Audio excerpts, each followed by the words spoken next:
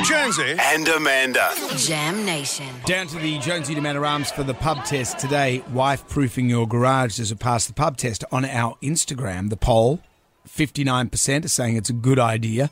41% are saying I'm a disgrace. What I've said all along is that safety-proofing your garage from any car is a good idea.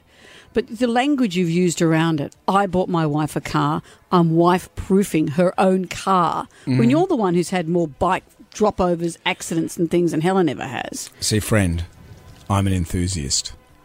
Okay? Of what? Of motorcycles and cars. I love all that stuff. You know, you're not an enthusiast. So, I haven't dinged my doors, I haven't done anything.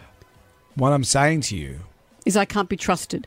Not at all. I haven't said any of those words. You're saying Helen can't be trusted. I'm not saying that either. Well, all I'm when saying you put is carpet on I brick. am I am just protecting the world, or protecting my investment from Is that your wife or your car? from a bit of both, but from the world. Do you not see? Do you not see? The end result is practical. It's the language that gets us there that's awful. So how do you feel? Jonesy, wife-proofing the garage, does it pass the pub test? Wife-proofing the garage absolutely passes the pub test. People-proofing the garage passes it, but wife-proofing definitely. My whole garage is surrounded with pool noodles because she opens the doors, she hits the front, she hits the back. Her car and my car's got scratches all over it. So, yes, it passes the pub test. Pool noodles are a blessing. If I want to live another day, I'm going to say no way it doesn't. I have a husband who is car obsessed, whether it's classic cars, modern cars. If I try and use one scary gate garage, I am dead. It's a man's domain. Don't go near the cars. Don't open that door. I think he should have taken it a